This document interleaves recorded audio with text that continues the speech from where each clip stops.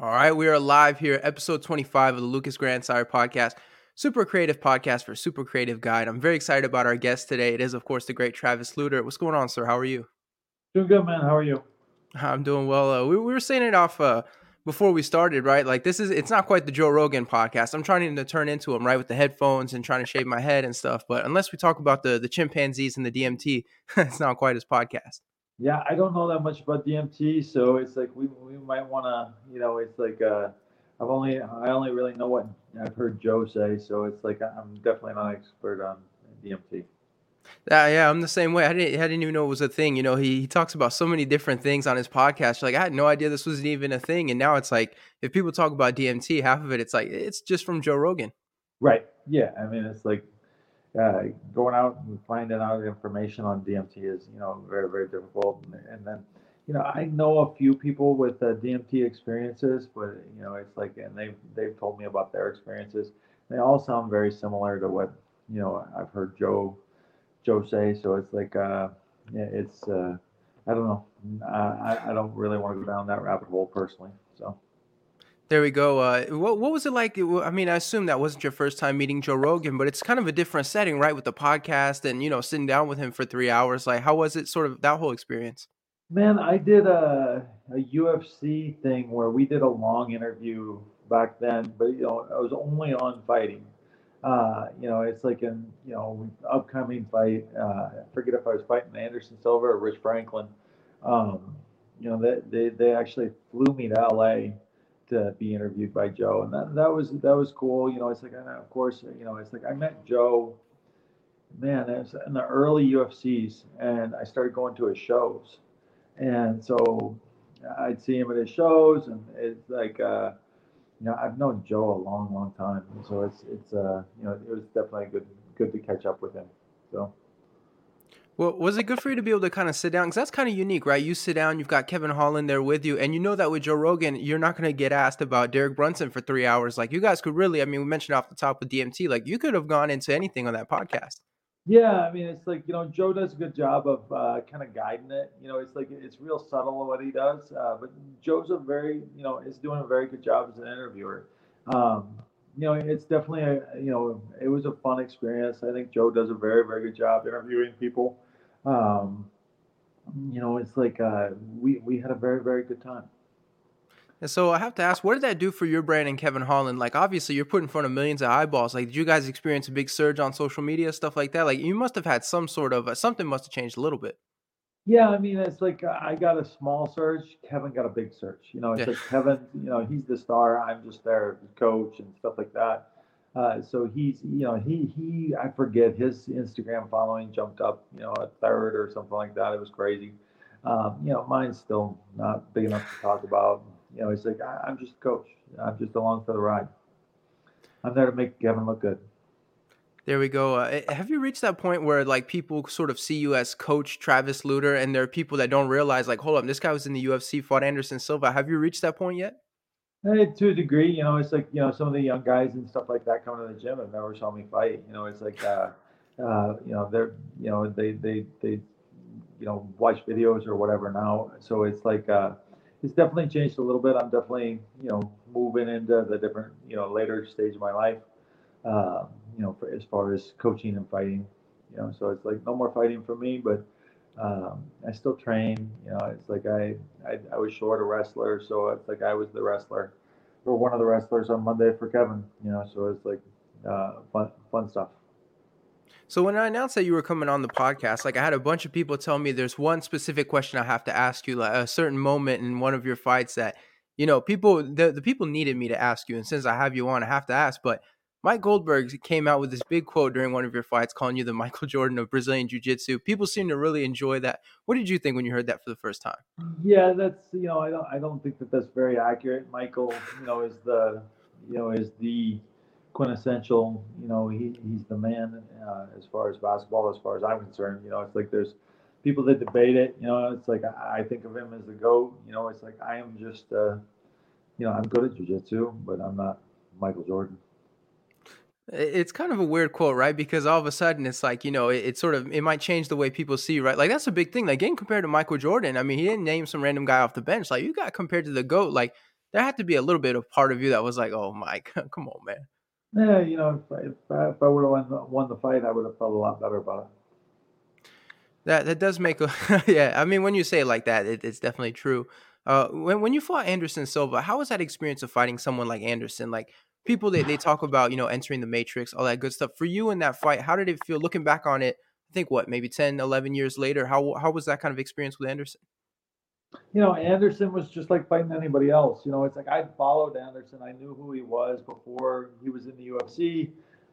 He'd fought Jorge Rivera. I talked about, him, as early as when he fought, when I saw Rich at UFC 50 when he fought, or not Rich, but Jorge Rivera when he fought Rich Franklin. So Jorge Rivera was going to fight him, and I remember we talked about Anderson Silva because he'd fought him in Cage Rage, and and Jorge is really really tough guy. It's like very very really good stand up, and he had gotten put away by Anderson, and and he ended up getting put away by Rich too. But it was a good competitive fight. But he talked about hitting. He caught Anderson with everything he had, and Anderson smiled, and it's like so. He knew he was tough, but it's like as far as like I was concerned, he was just another guy. As going out there getting ready to, they're gonna pay me to fight him, and I get to find out if I'm as good as I think I am. And that's the thing, right? Like a lot of people when they describe Anderson Silva, we mentioned Michael Jordan, right? Like they have an aura around them, like when people describe him and stuff like that. But for you as a fighter, did you ever see someone like that, as having an aura, or were you able to really? I mean, you mentioned it a little bit, sort of keeping him, as just another fighter. Yeah, it was just another fighter to me. And it's like Anderson, still just another fighter. It's like Anderson's very, very good. Um, he's gotten old just like me. He's for me, I never put him on a pedestal. I didn't think of him that way, the way a lot of the guys do. It's like Anderson's really, really good. He's a very, very good fighter. I respected, what he was capable of doing. Um, it's like he's a fighter. Well, it's got to be an important part of the fighter mentality too, right? Like if you're sort of looking at this guy like he's this great big thing, and then you have to fight him, like mentally you're at a disadvantage, right? Because you're already looking at this guy as better than what he is, and in reality, your job is to go out there and kick his ass. I don't view it as a disadvantage. It's like I knew what I was capable of, and I was very convinced I could beat Anderson. It's like I think I showed that I was capable of beating him. I didn't. It wasn't my day that day, but it's like Anderson. He was just another guy, and it's like, and it was just a matter of me trying to figure out if I was as good as I thought I was. And it's like I figured out that I was good. I wasn't as good as he was that day, though. How was it mentally coming off of that fight? You mentioned it a little bit, but like, what are you sort of thinking after that fight? Because your career did end. A couple fights later, you had retired. Like, how did you sort of feel coming off of that fight? I was okay after that fight. It's like I was very convinced I could beat Anderson. I ended up hurting my neck before fought Rich Franklin. I hurt it in training, and we had to postpone the fight. And then I really, really hurt my fight or my neck 2 fights later. After that, I cracked a vertebrae in my neck, and ended up having to have a 3-level fusion. So it's like that was the biggest thing. As far as the change for me, it's like I physically wasn't the same anymore. Because of the injury.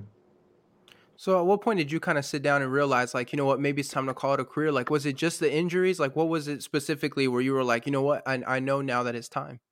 When I had the surgery, it's like I was hoping to be able to fight. I thought I'd heal, and I waited. It took a couple years for me to have atrophy in my left arm. And once I started having atrophy, I stopped training. I scheduled my surgery. I had the surgery, and then I was still hoping after I had the surgery that maybe I'd be able to fight. And then my neck was improved to a degree, but not enough to let me fight. It's like I've never been able. I have it's I my neck is fragile. It's like I have to protect it all the time. So it's not the same as it was. So it's like I knew I couldn't fight anymore. So what does that mean for you today if your neck is still fragile? Does that mean you still have to be careful when you sort of train with these guys? Like you mentioned you needed a wrestler, so you became the wrestler. Like how does that kind of affect you when you're training and working with all these guys? It's like I can go out and do it for a day. It's just I suffer for the next 2 or 3 days afterwards or a week. It's like I'm just, my neck is locked up, my back is locked up. I'm just in pain. And I'm in pain in general, but this is a little bit more severe. So the thing with the retired fighters is a lot of people they talk about the effects, after their career, stuff that they notice later on and stuff. You sort of mentioned being in pain all the time, but what's some kind of things, some effects you notice now post career, I believe 10, 11 years later? My biggest thing is just pain. It's like I got old. It's like everybody gets old. It's like you can sit on your couch and sit on the rocking chair and you can get old, or you can go out there and go to war and you're going to get old in there too. It's like Michael Jordan himself got old. Anderson Silva got old. We all get old. It's either that or you die. So those are the two choices. I've gotten old, just like everybody else. It's like I'm not as fast as I once was. I'm not as strong as I once was. Um, it's like I'm more human. And so you are currently coaching Kevin Holland, which you guys did talk about on the podcast. But what was kind of like your first impression meeting someone like Kevin? Because he does have a personality, which is working out for him in his career because he's attracting a lot of fans. But he's kind of a unique personality. Kevin, I've known Kevin since he was 17. So it's like, Kevin wasn't Kevin then. It's like I've been along for the ride since, it's like since he started training uh, with me. It's like Kevin is a different human, but it's like that's not the same Kevin that you guys all know and love. As a kid, that I met. So what caused the change? Like, were you able to kind of notice it over time, or do you just kind of sit back one day and realize, like, wait a minute, this Kevin's a little bit different from when I first met him? It's not that he's different. It's like I think he's just Kevin is just like everybody else. He's just much better at fighting than most people. And excuse me, Kevin's a very very good athlete. It's like so that's the thing that you're gonna notice about Kevin first is that it's like he's a very very very good athlete. And and that was apparent when he first came into the gym. But he uh, he's just better than as an athlete. So he learns faster. He can retain stuff to a degree. It's like he retains it, and he's just fast. He's strong. He's a very very good athlete. And Kevin's also very intelligent. I mean, we have to say in terms of toughest UFC debuts, like Kevin's got to be up there, right? Fighting Thiago Santos, especially even where Thiago is now, but at the time too, like you're fighting a veteran, a guy who eventually did go on to fight John Jones. Like that must have been, the toughest debut you could have possibly had getting into the UFC. Yeah, that was definitely but Kevin was excited. And Kevin don't give a shit. It's like Kevin just wants to fight. It's like Kevin's wired a little different than a lot of people. Kevin likes to fight. Kevin wants to fight. Um, it's like Kevin's a complicated guy. And so we saw recently that Hamzat Shemaev, like he retired, and I know you said on the podcast, like that was someone Kevin was always poking the bear, right? What was kind of you guys' reaction when you saw that? Like, do you buy it at all? Um, I don't know. It's like that'll we'll have to wait and see. It's like I mean I know he's dealing with COVID. I know that yeah. It's you know I don't know. I went through COVID. I know it sucked. And it's different for everybody. Um, it's like in his case sounds really really rough, and maybe that's why. I don't know. I don't want to speculate. I don't know the guy. I've never met him. It's like I've never had a conversation with him. I wish him luck, and I hope he's okay. So what was your experience with COVID? Like I know some people, it's weird because it seems everybody has something different. Some people they go the full 2 weeks, lingering effects, stuff like that. What was kind of your experience with it? Mine was 2 weeks of not very fun. I was very very sick, sickest I've been in years, maybe ever. And then afterwards, I kind of had lingering effects as far as like lungs feeling heavy and then tiredness and headaches. But in general, it's like I feel like now I'm basically 100% over it. So So, I mean, what was that recovery like? Like, that's a tough one, right? Like, you kind of have to rebuild your lungs a little bit, even your body. Like, how do you recover from something like that? Go back to training. Go back to training. Start training. Work out. You'll be fine. There we go. Listen, this fight against Derek Brunson for Kevin Holland, what was you guys' reaction when you got the fight? Like, obviously, there's got to be a certain excitement knowing that, Derek's reached that point in his career where if you can beat Derek, you belong top 10, top five. Like, it must have been pretty exciting when you found out that was next. Yeah, I mean, Kevin, Kevin's wanted to fight Derek. It's like I'm in favor. It's like I think we can beat him. It's like he's a tough fighter. It's like he's his wrestling's real good. His he hits hard. It's like he's fought a bunch of tough guys. It's like um, he's dangerous. It's like so it'll be fun. It's gonna be a good fight for Kevin. Without giving too much away, because I know a lot of stuff has to stay secret, but is there something in particular you guys are doing that's maybe a little bit different from a training camp, for past opponents, or is this kind of similar to what it's always been? It's pretty similar. It's pretty similar. It's like going up to 20, 25 minutes versus 15. Is definitely been an adjustment for Kevin. Because it's like he's it's like this is it's more work. Putting in for 5 rounds versus three is definitely harder, and three is hard enough. It should be good. It's like I'm excited for Kevin, and I like his chances in the fight. So how do you train for a 25-minute round? Because as a fighter, like people have mentioned in the past, like it's not just about sprinting and going on the bike and building up that regular cardio. It's about, more some guys said you build it up through wrestling, you build it up through swimming. What are you guys doing to sort of get to that 25-minute round shape? Kevin swims. Kevin wrestles. Of course, he's sparring. He's running. He's doing hills. He's got carrying buckets. It's like he's working out very, very hard. It's like, um, there's no real secrets in it. It's got to put in the work.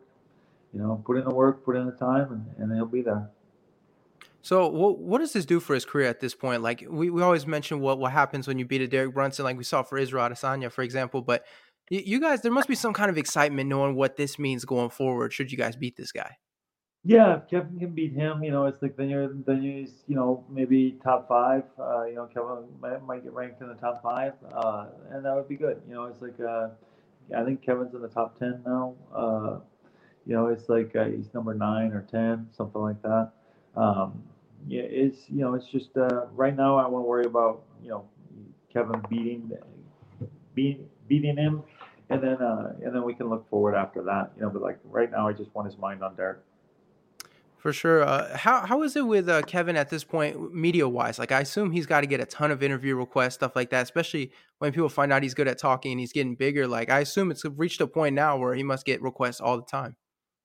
Yeah, I mean, and Kevin likes it, and I encourage him to do it. And it's like as long as he makes it to training, it's like I'm okay with Kevin doing as many interviews as he wants because I think it's good for his ego. I think it's good for he enjoys it. It's like he likes to talk. So it's definitely I think it benefits Kevin. Are you guys one of those teams where it's like you want to be careful, like what kind of information he gives out there? Because I know some guys are really weird about giving away stuff during interviews. Are you guys like that at all, or with Kevin, No, is it you can't no, worry about that? no, we're not like that. So no. There we go. You mentioned on the podcast something that I thought was interesting, where Kevin was talking about how he smokes before practice and stuff like that. Yeah. What? How different do you think it would be if he didn't smoke? Like, what kind of effect does that have? Because that's one of those weird things where I nobody think it really knows. benefits Kevin. I really think it's like Kevin has figured out a way to self-medicate himself for, to help with maybe anxiety, maybe, just all the things that, all of us deal with in life. And, it's like, and that's, he is kind of self-medicating himself with marijuana. It brings him into a place where, it helps him a little bit. And, it's like, and he does really, it's like, I don't want Kevin too high. It's like, okay, don't whatever you did today, don't do that. But it's like, yeah, but in general, it's like I don't mind Kevin if he's a little bit whatever he does before class. That's his business. As long as he comes in, it doesn't work, and he's willing to listen. We're good. It's like we got no problems then. And Kevin, has really really matured and is you know willing to do things that maybe 5 years ago that wouldn't have been possible. Have you reached that point where you know him well enough that you can see when he spots in the gym, like if you smoke too much during practice or before practice, like you sort of see him and you're like, oh boy, it's gonna be a long training session. Yeah, he's pretty good about not doing that. So it's like it happens occasionally, but it's like, and even when he does, it's like he's still Kevin. It's like he's Yeah. still, it's like he'll still beat everybody that's sober. So it's like it's fun, no big deal. Speaking of the beating people sober, has Kevin trained sober? Like, do you know what a sober Kevin looks like in the Oh gym? Have yeah, you experienced that? yeah. It's still a monster. It's like Kevin's a monster. Enhanced or non-enhanced. He's still Kevin. It's like Kevin's a special athlete, and he's it's like I haven't trained with John Jones, but it's like it's got to be similar. For sure. I have somebody here asking about Randa Marcos. I'm gonna read this question out loud. It said Randa Marcos is training at the gym now. How is she looking? She looks better. I think she's looking good. It's like she seems to be happy, and she's training hard, and when, super happy to have her part of the team. What kind of training is she doing with you guys? Like, is she doing her whole training camp with you guys? I know in the past she's done boxing over here, jujitsu over there. Is she doing everything with you guys? She's doing everything with us. It's like she's she goes down there. She's been down to work with Bob in Houston, um, at least once. She might have went down there twice. I think it was just once she went down there. It's like I got to work in for a day or two, and then she's back and back training. So she's mostly just doing, she does, her sparring there, jiu-jitsu there, wrestling with me. So it's like, no, she's training very hard. Well, what's the plan with Randa? Do you kind of know? Is it sort of going through this training camp, seeing the results of the fight, and then finding out like because I know there's an adjustment period. You have to figure out if everyone's the right fit. Like, what's kind of the approach going forward with Randa? You know, we'll kind of see. It's like see how this helps her. Or hopefully we're gonna help her in this fight, and get her a W. She's got a tough fight. This newcomer that's coming up, that she's gonna take on, and it's gonna be a good fight. I think that she can win, and it'll be fun to find out. I know she was saying she was having some issues a little bit mentally with, like looking at her record where she was going win loss, win loss, win loss, and she was saying a lot of that was, mental. What can you guys do in that position, sort of? 'Cause you're not sports psychiatrists or whatever that is, but what can you do to sort of help her overcome something like that? What I'm encouraging her to think about is that it's like that's yesterday. It doesn't matter. It's like you've fought really really tough girls. It's like, I mean, she's fought Mackenzie Dern. She's taught really some of the best girls in the business, and it's like, now let's not worry about the past. Let's go forward. Let's concentrate on this girl and how you can beat her. And so that's what we're concentrating on, and that's what we're doing. So what's your plan with your fight team? Like, do you have sort of this like great big idea? Like, are you looking to become one of those huge training camps? Like, No, no, nothing like no. that. No, it's like, I mean, if somebody wants to come to me and get work in, that's great. It's like if that's what they, if I can help them, that's great. But as far as like, having a, being the next AKA or something like that, no, I don't really, that takes, it's like, if I'm not going to say no, but I'm not, not actively pursuing it. I just want to teach jiu-jitsu, train, deal with the fighters that I care about. And, it's like yeah, it's like Kevin, it's like Kevin's, I've been around him for 11 years, so it makes it easy to care.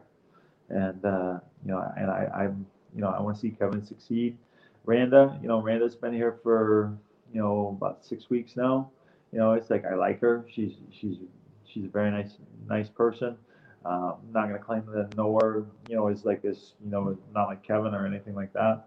And I'm hoping to try to help her with the idea of just, trying to, whoever that I help, trying to make them into the best possible fighter that they could be. Well, what's your approach as a coach when you have someone that wants to join your gym? Like, are you one of those guys that kind of sits down to figure out what their goals are, what their mindset is, or do you sort of let guys come in and then just kind of figure that out as you go? The guys who join the gym, it's like most of the people that are in my gym are just, a lot of jiu-jitsu people. I got Muay Thai people. Most of them are just average everyday people that are just there training to try to make their lives better. It's like that every single person has a different goal. Every single person is is looking to get something different out of jiu-jitsu than the other person. So it's like I usually start having conversations with people as they get closer to the blue belt. It's like, let's see if they stick around. Let's see if, it's like, yeah, when you sign up with a few hundred people every year that come into the gyms, I tend to concentrate on the people uh, that stick around and end up there. It's like, because it's like Kevin isn't that unusual in my gym. I've got lots of guys. My oldest student, well, not the technically oldest student, the student that I've had the longest is 65, 66 years old now, and he's been training with me for 23 years. So it's like, it takes a while to get to know, somebody uh, and see how I can help them and try to make them better. Well, when you have those guys that come into the gym to learn the jujitsu and stuff, are you able to sort of spot at this point, like who's gonna make it far, who's gonna fizzle out as soon as it gets tough? Like, still haven't No, been able to do that. no, I used to play that game. It's like when somebody would join on whether or not I thought they'd be there. Oh, this guy's gonna be good. This guy's gonna be around for a long time. I don't play that game no more. I'm never right. I never know who's going to stick around. It's like you just have no idea. It's like the whole thing is it's like life. It's like training, and it takes a certain level of commitment. You need to be in there, a few days a week. It's like depending on how serious you are. Are you a casual guy? Are you training, 3 times a week, or are you somebody that's serious who's training 6 days a week? It's like there's, it's like 6 days a week is a huge time commitment. 3 times a week is a huge time commitment. It takes, it's like so being in a gym day in day out. It's like you know that takes time. It's like you just got to go through the numbers, and eventually you end up with a bunch of black belts on the mat. But it definitely takes a long time, and I never ever know who's going to stick around and who's going to quit. This guy who joins, and I think he won't last a week. He might be there 10 years from now. So I just never know.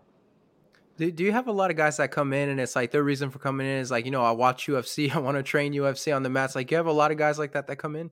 Oh yeah, yeah, yeah. You get a lot of guys that, oh, I want to fight. It's like, and everybody wants to fight until they get hit in the face, and then all of a sudden it becomes a lot less. And so it's you definitely have those. It's like, oh, my nephew is a really really good athlete. I think he'd be a really really good fighter. You should look at him. He needs to come join the gym. It's like, I'm not going to look at somebody and see what I think. It's like, come train, come, and we'll wait. We'll get him ready. We'll eventually have him spar, and then we'll figure out if he likes it. And it's like, the whole thing is you have to like it. You got to be a little bit different. And it's one thing to watch it. It's one thing to, come in there and train and hit mitts. But when things start hitting back, it's like that changes people's minds on whether or not they want to, fight anymore. It's interesting because that seems to be the big thing is that a lot of guys, they think like I can throw a punch, I can this and then that. Is that the biggest thing is sort of when they get punched in the face, that's when you know like who's got a future in fighting and who doesn't? Man, not even then. It's like there's so many X factors as far as fighters. It's like I need to be a little bit lucky. It's like B, I better have talent. And do you meet the minimum? It's like the minimum level of athleticism. It's like, think about the minimum level of athleticism for football. Now it's like it all depends on your position. It's like a quarterback's got to have a strong arm. A running back's going to have to be strong and fast, and it's like a lineman needs to be big and fast, and it's like so. There's all these different things that go into athleticism. If you don't make the minimum, then it doesn't matter. It's like so. It's like if you're not athletic, yeah, and you don't, it's like the minimum level for UFC. It's like, and this is an imaginary line, of course. Um, okay, Ben Askren. Ben Askren wasn't recruited out of high school to wrestle in college. It's like it ended up becoming a two-time national champ. He didn't fit their ideas of minimum athleticism, and he proved them wrong. That's rare. That's very very rare for these guys to to become a national champion when you're not recruited out of high school. It's like, and um, he's definitely a special athlete and stuff like that. But I don't think anybody's going to ever put him on the upper echelon of athleticism, versus somebody like GSP or somebody like that. Does that make sense? It does make a lot of sense. What's sort of the factors in athleticism that you look for in something like that? Because for basketball, for example, I know it's your vertical. Do you have the fast twitch and stuff like that? But in fighting, obviously has to be different. 'Cause if you can jump high in the cage, I don't see what that can really do for you. But what are the facts of athleticism that you're looking for in your criteria? Well, the guy's got to have, he needs to be fast. It's like being fast is huge. Being fast translates to hand speed. It translates to be ability to shoot a quick double leg. It translates for lots of things. Being physically strong. It's like I really believe that there's if I'm not at the minimum level of strength, the guys are just going to abuse you. They're going to run over you physically. So it's like it's there. It's not really one thing that you're looking for. It's just kind of the cumulative effect. It's like of who you think is going to end up going to be good. There's been lots of good athletes come through the gym over the years. Just not very many of them ended up getting good enough to fight. And then there's and or maybe they don't want to fight. Maybe they've got a law degree and they're very athletic, and they just want to come in and train. And they don't, I've got lots of guys, about 85% of my students don't want to compete in anything. They don't. They just want to come in. They want to train, and so it doesn't really matter if they were really really athletic, and they might make a great fighter, but they don't want to. It's like they've got other things going on in their life. They might be married. They might have kids. They might, it's like maybe they just think that time has moved on, or maybe they're just not interested. And so it's like, but they enjoy training. So it's like, it's a, they're, coming up with fighters is takes time. Athleticism is such an interesting thing because some people feel like you can become athletic. Some feel like you can only improve it. Either you have it or you don't. Well, what's kind of your stance on it? Do you believe it's something that you either have or you don't, or can you build some sort of athleticism? Well, if I've got a plow horse, if I have a plow horse and I fill it full of steroids, it's not going to win the Kentucky Derby. And it's like, and now that's one part of athleticism. I'm not going to take a horse that's a thoroughbred and turn it into a plow horse to pull the plow either. So that you got two different forms of athleticism there. One pulling as a static object, at a steady rate for 8 hours a day, or however many hours a day you had that horse pulling the plow. And then you have another horse that's going to go out there and run for, a couple minutes and be super, super fast. And, there's just different levels of all this stuff. Um, it's like, so you need to figure out what are you fast? Are you, it's like Pete Spratt. Pete Spratt on The Ultimate Fighter was crazy fast, man. It's like you go out and do a foot race with him and he just kill everybody. I mean, it's like, when I say kill everybody, it's like we doing a 60, 70-yard race. And, and we're just doing sprints, but it turns into a race because everybody's competitive. Everybody wants to see. And he'd let us start and he'd give everybody a 10-second head start. And then he would beat us by 10 foot. It was crazy, or not 10 seconds, but a 10-foot head start. And then he beat us by 10 foot. And I mean, it's like he was just, it's like you're standing still as he's walking by everybody. And then it's like, GSP was in that group. It's like GSP is, one of the more athletic guys. It looks like to me, yeah, in MMA. It's like he was fast, he was flexible, he was strong, he was, it's like he had great timing. It's like, he was a very athletic fighter. Um, and he was mid pack.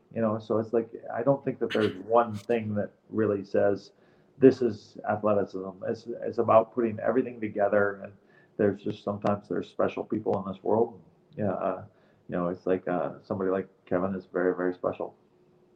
As you're going up in your fight career, at what point did you realize you had the right kind of athleticism to pursue a career in fighting? Obviously, the jujitsu stuff as well. Like, when did you start realizing what kind of aspects of athleticism that you possessed? I was probably on the lower end of athleticism. It's like for meeting the minimum. It's like I was strong. I was okay. I wasn't fast. I had a good sense of timing. Things like that.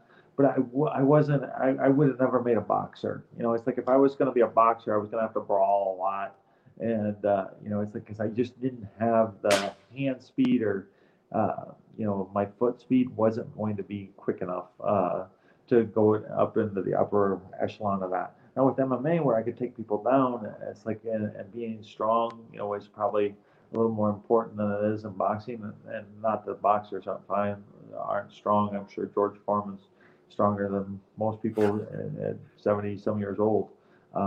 He's a you know that's a special athlete. So no offense to those guys. I'm just saying that it's like I think I met, I was at the minimum level. It's like maybe a little above the minimum. It's like I wasn't anything special. It's like mine was more mental. I think I did better because of understanding of the game and being able to, you know, go out there and put my game plan together to go out there and give myself the best chance to win. Did you do anything to improve your speed? Like you always hear, like there's always these weird theories about how to improve your speed, and it doesn't feel like there's really anything concrete. But did you do anything to work on that? Man, the speed is, it's like again, it's like it's kind of like the plow horse thing. It's like I did sprints, I did all those things. It's like I ran track. Uh, it's like I was just never going to be that fast of a guy. It's like I had decent endurance, but not amazing endurance, and I had, it's like I was just, I was okay. You know, as far as speed, I had a quick shot, but I wasn't exceptionally fast or anything like that. Hand speed wasn't there the way that some of these guys are. But I could hit hard, But it's like, but you have to put yourself in position to actually land the punch in order, So it's like it was you know definitely a challenge. Yeah, when you're not as athletically gifted as somebody like Kevin. The horse example is so good because it's like the horse, it's like the same animal, but when you think of a plow horse, you think of a thoroughbred. You don't think of the same, like it's Right. a completely different build. And so it's a good thing 'cause I think as humans, we tend to sort of look at everybody as equal, but you couldn't have a human that's more of a plow horse, more of a Right. thoroughbred or something like that. So it's a super interesting example. And I think it really simplifies it where you understand exactly, what you're talking about in terms of athleticism. Yeah, well, thank you. It's like been doing this for a little while, so yeah. That's fair. Are you currently living on a farm? Did I see that correctly? I believe you guys had a new calf or something like that. Yeah, we I have 10 acres here in Brock, Texas. I live outside. It takes me about 30 minutes to drive to the city, so it's like definitely not a farm, just 10 acres, and I've got two cows, and I got a cow and a bull, and now I got a calf, and then I got three horses and stuff like that. So yeah. I grew up on a farm, an actual real farm, farm slash ranch in South Dakota. Where we I think we're capped out around 200 head of cows. My dad did, and then farmed, I don't know, 1,000 acres, maybe 1,200, then put up hay on a lot of acres, and then had cattle and stuff like that. So it's very different upbringing than what I live currently. My kids, I sometimes get surprised. It's like their reactions to, like the calf. They were just so excited but nervous, scared. Yeah. It's like I just, it's like I guess since I grew up with it, it's like it was a little bit different. I was just never scared. So For the calf thing, I think the interesting thing is I know like I have a lot of family members that grew up on a big cattle farm as well. And for the calves, a lot of times they would grab like the old rusty chain and pull them straight out of yeah, the cow, and that would terrify people that have never seen something like that before. Did you guys have to do anything like that in your situation? yeah. When I grew up, yeah, we had to pull calves. It's like that's a normal thing. These cows that I have is a Dexter cow, and they're notoriously easy calving. So it's like I just came home and calf was born. I didn't have to do anything, and it's like, and I didn't want to have to go out there and pull a calf. That doesn't, help deliver it. I did that enough as a kid. Well, I assume growing up in that kind of environment, though, it desensitizes you a little bit to some stuff, right? Like people talk about farm strength. There's a certain toughness that you develop, right? Like you sort of, so you mentioned your kids are excited but scared, but for someone like you growing up in that kind of environment, it must desensitize you to a lot of stuff. Yeah, I mean, it's like, yeah, it's just the kind of the way it is. It's like when you're growing up on a farm, you're going to see, it's like even sometimes life and death is a little bit different on a farm, because you did see a lot more death than my kids have saw. Um, it's like because animals die, and it's like when you have that many, it's like we had, a couple hundred cows, and you're going to lose calves every year, and it's like we had pigs, and you lose baby pigs every year, and my uncle had sheep, and my grandfather had sheep, and it's like everybody, we had horses. So it's like you're going to have a certain amount of death around you that maybe it does desensitize a guy a little bit. It's like you know, no, I still don't, still not happy if somebody around me dies, or if a dog dies. That's Yeah. terrible. Or even my horse, I'd be very upset. So it's like. Um, but yeah, I understand what you're saying, that it probably does desensitize a guy a little bit. It would be kind of weird if you had your dog die or something and everyone's crying and your reaction is like, give me the shovel or something like that. You're just this cold badass. It's like, why are you guys crying? This happens. It would be a little bit weird for your family, I'm sure. Yeah, I don't think I'll cry when my dog dies, but it's like I might. I don't know. I doubt it. It's like I don't really. I'm not really kind of that. But maybe, who knows? I love my dog, but it's like he disappeared for a week once. He got lost, and that was I was very upset, and never. It's like, but um, yeah, I was definitely happy to get my dog back. So and he's like 17 years old now, so it's like he Wow. doesn't have very much time left. But I've got another dog, and it'll be fine. What kind of dog do you guys have? 17 years old. Like, wow. Yeah, he's a boxer lab. It's he's a very nice dog. And I think he's 17. Um, and then we've got a puppy that I got that is he's supposed to be a Labradoodle, but I don't think he is. I think he's Irish Wolfhound and Poodle. Um, Still a very very nice dog. I like him. Well, you're going to see a big size difference in that case. Like thinking, you go from Labrador to Irish Wolfhound, like you're going to have this gigantic creature sitting in your living room. And it's He's going to be like, big. oh, He's yeah. very, very, very big. And I'm definitely not the dog expert. And it's like, it was a buddy of mine that was telling me that he was looking at his face, and he didn't think he was you know poodle or whatever they said he is. It's like, so but he's a great dog. He's very smart. I like him. He's sweet, nice, won't bite anybody. So I like that about him. You mentioned on your farm you have a bull. I know growing up the big thing was always if you go into the field, like you have one eye on the bull at all times because at any moment he could come rushing across. Like you really had to make sure you knew what you were doing. Are you guys kind of in that situation, or do you have an animal that's a little bit a little bit more subdued? He scares my kids. It's like, but he's a big baby. It's like, and most bulls are. It's like, yeah, you're gonna have a few cows that, it's like that are, maybe like especially when they have a calf, you have to be real nervous about them attacking you. But it's like my cows are very nice. They're fine. They're just little Dexters. They're sweet. Well, what's kind of the plan? Like, are you expecting BMF Ranch Part Two? Like, is this what we can come to No, expect, or is it just no. is it about keeping everything fun? If I had a whole bunch of money, yeah, I'd have a big ranch. It's like, but I don't have a whole bunch of money, so I have a little 10 acres. So that's what I have. So When everything shut down, like, were you able to sort of build kind of like a home gym or something like that to continue training? Because we know a lot of fighters were pretending they weren't training, but in reality, you had your passcode, you had your secret knock, and people were still making things happen. my place, it's like, I'm not gonna build a home gym because I have a gym. Yeah. It's in town. It's like, and just because somebody says that I can't have class doesn't mean I can't go in there and train. I could legally go in there and train myself. And yeah, we did have illegal, you know, training sessions. It's like, just like I think everybody did. We were only shut down in Texas for 6 weeks, and then we were allowed to open up after 6 weeks. But I made it very, very clear to my guys that it's like we were not going to be doing social distancing in my gym. We weren't going to be wearing masks.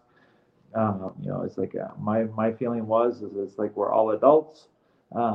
If you're sick, stay home. If you are scared, stay home. If you feel comfortable to come train and you're healthy, come train. And so that's what we did once it opened up. And for the simple reason you can't social distance in jiu-jitsu. Yeah. There's no such thing. Wearing a mask, that sounds dangerous to me. You might choke on it or something. So it's like, I wasn't really interested in doing any of those things. And if you read our governor's order, the Texas governor's order, it was really, really vague. It basically, said that, it's like, you have to do all these things, but if you can't, then that's okay. And that's the way I interpreted it. And the other thing is like after talking to lawyers and stuff, they said that it was going to be really, really hard for them to enforce. And so I just ignored it. And I just, had business as usual.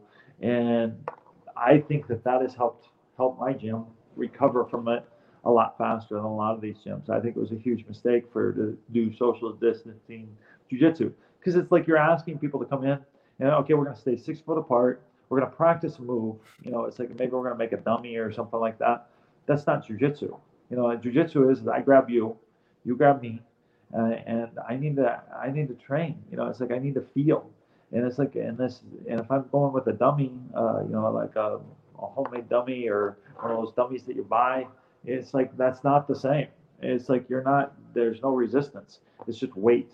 And I need to feel. I need to feel strength. I need to feel this and that. And it's like, yeah, and it's not fun. And it's like, I still train because I like it. I should say I love it. It's like I love to train. I love to go out there and do what I do. It's fun. I have no plans of ever stopping until I physically cannot do it anymore. And so that's how we train. And it's like I'm not gonna go out there and it's like it's like asking me not to to close my shop up. It's like you're telling me I'm gonna starve. It's like I need to make money. I am not I'm not a rich guy, anything like that. So it's like it's best. It's like I gotta take care of my family, and so that's what I did. And we ran our business, and we're Texas back 100% open now. Thank goodness. Um, I got COVID. Lots of my students got COVID, and just like the other 90 some percent, are recovered. It's like if you if you had a relative or something that died, I'm sorry.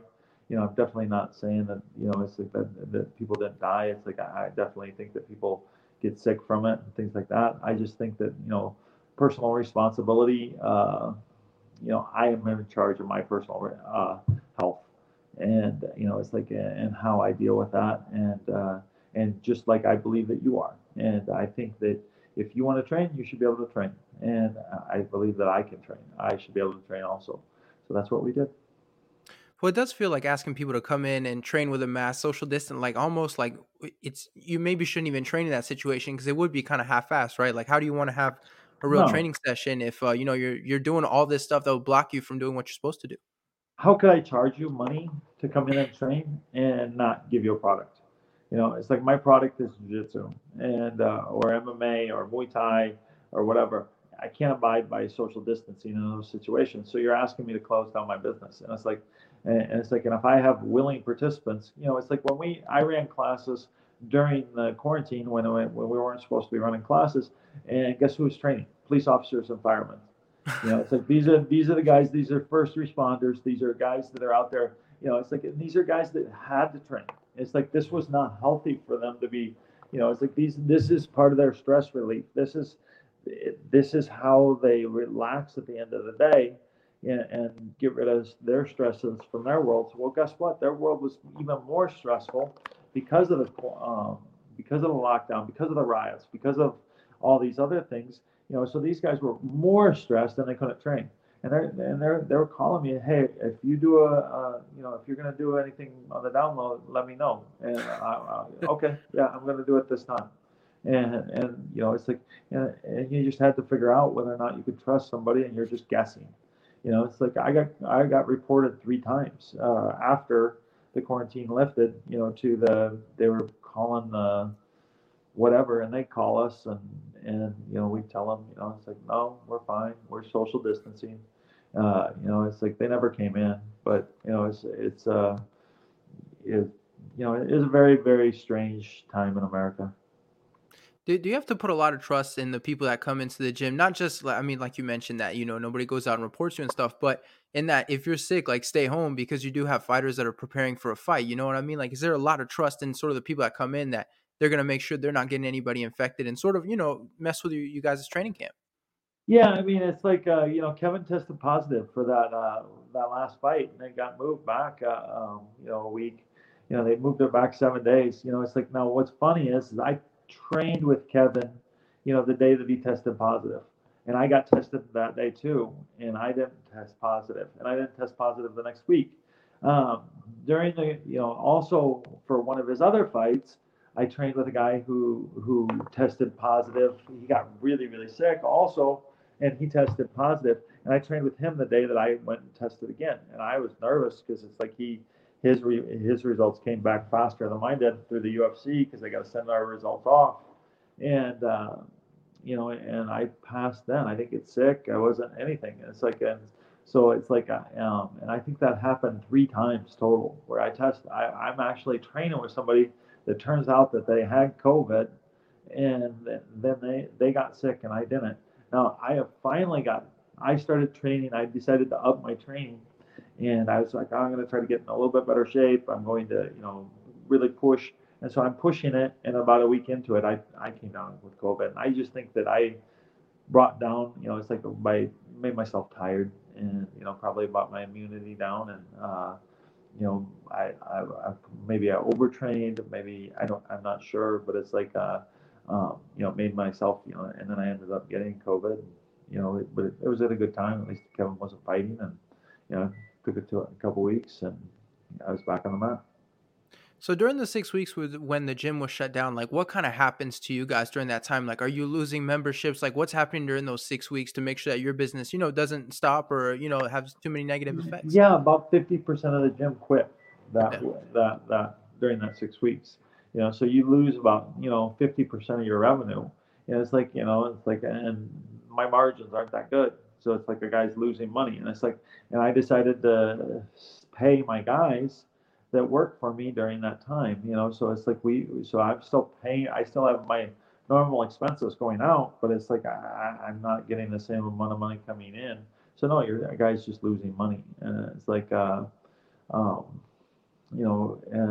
we bounced back quicker than most gyms. It's simply, luck or choices that a guy made. But so it was very, very, very stressful. So. I can imagine. How was it? Because during the pandemic, obviously Kevin took it as an opportunity to fight as many times as he could. How was sort of training camp and adjusting for you guys? Obviously, it's very different from I'm sure what you've been doing in the past. When everything shut down. No, went back to business as usual. It's like, Kevin, one day he called me and said, it's like, hey, can we do some private training? I'm like, no. I go, all these guys that you're going to be training with, they're going to general class. It's like, if you want to, it's like, we can't, they're not going to just train with you. They've got to train also. It's like, so it's like, that's silly. It's like everybody, it's like, I'm in the general class. I have to go teach it. So it's like, if I'm going to come coach you, I'm going to be touching you. It's like, so it's like, if I'm contagious, I'm contagious. This is just life. And it's like, hopefully nobody's sick. If I'm sick, I'm going to stay home. If you're sick, you stay home. And that's all we ask of people is, if you're sick, don't come to the gym. It's like, and so that's what they did. And it's like, and no, we went about, classes were still the exact same as they were before. It's like, and we just, because you can't, it's like, you can't hide from this shit. It's like, it's going to get you. It's like, it's not, it's like sitting down at a restaurant. Do we really believe that, it's like, I'm safe because I wore my mask in and then I took it off as soon as I sat down. It's like, no, it's like you're taking a social responsibility for yourself. You went out in public, you took, it's like, it's like you're taking a chance, So it's like, did that mask really save you? It's like, because if your waiter has COVID, it's like you might get it. It's like you might not. I don't know. I rolled with people that that tested positive, and I didn't get it. It's like, and then I finally got it. I don't know who I got it from. It's like they didn't. Nobody else tested positive around me. I don't. It's like we just, it's like it's a strange sickness that nobody seems to understand yet. And so we know right now we're competing with no crowd. How do you guys like the no crowd? Is that something you like at all? Because it does feel like Kevin was someone that, sort of feeds off that kind of energy. How are you guys liking the no crowd?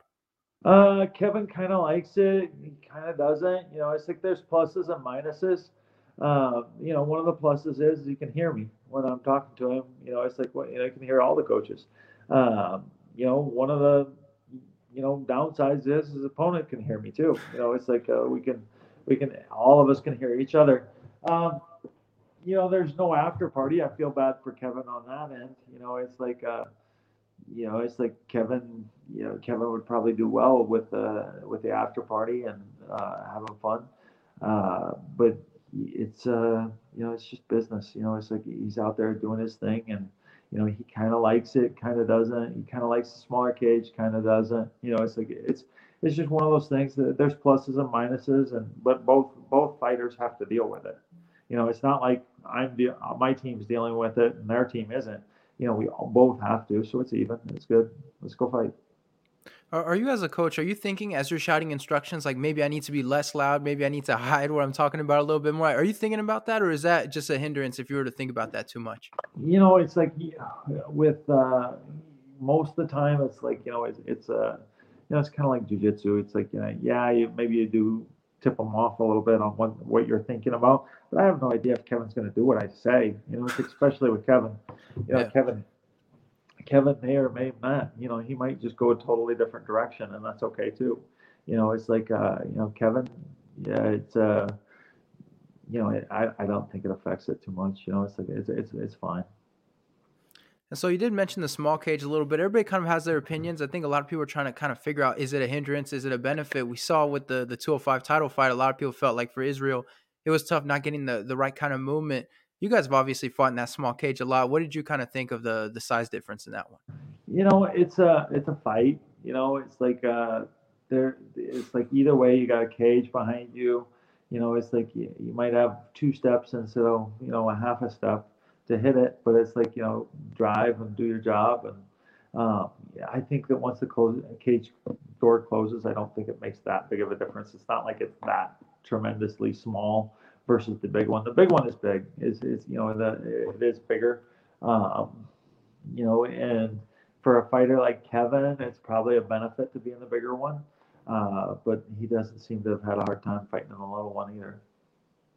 So as before we wrap things up, I do want to talk about the fight with Derek Brunson a little bit. But for you as a coach, what's kind of your preparation like? Without giving anything away specific, but are you the one that's kind of sitting down and watch tape and stuff like that? Does Kevin do a lot of that? What's kind of your preparation look like from a coach's perspective? When we first accept the fight, before Kevin even probably knows about the fight, me and the other coaches watch the tapes of of his last few fights.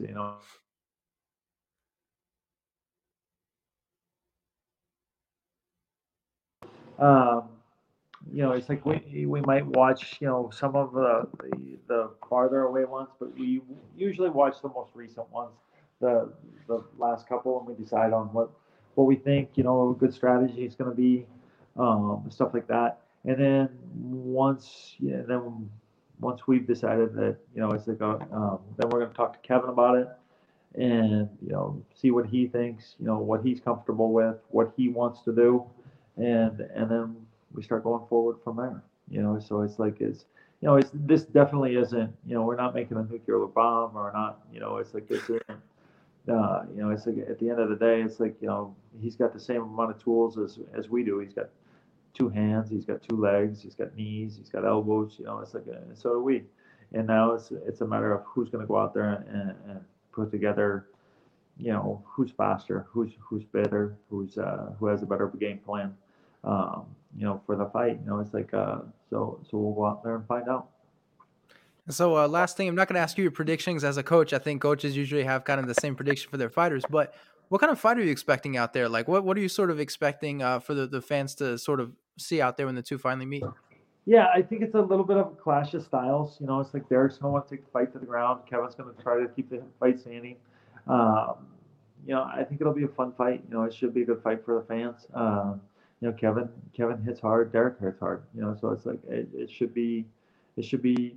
You know, hopefully it's fireworks. You know, Kevin's last few fights have, you know, mostly been fireworks, and you know, hopefully he can keep that going.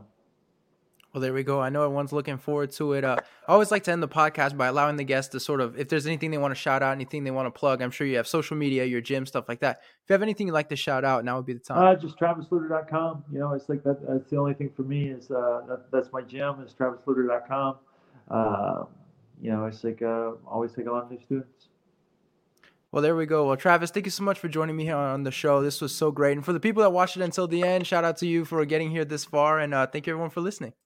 Thanks, man.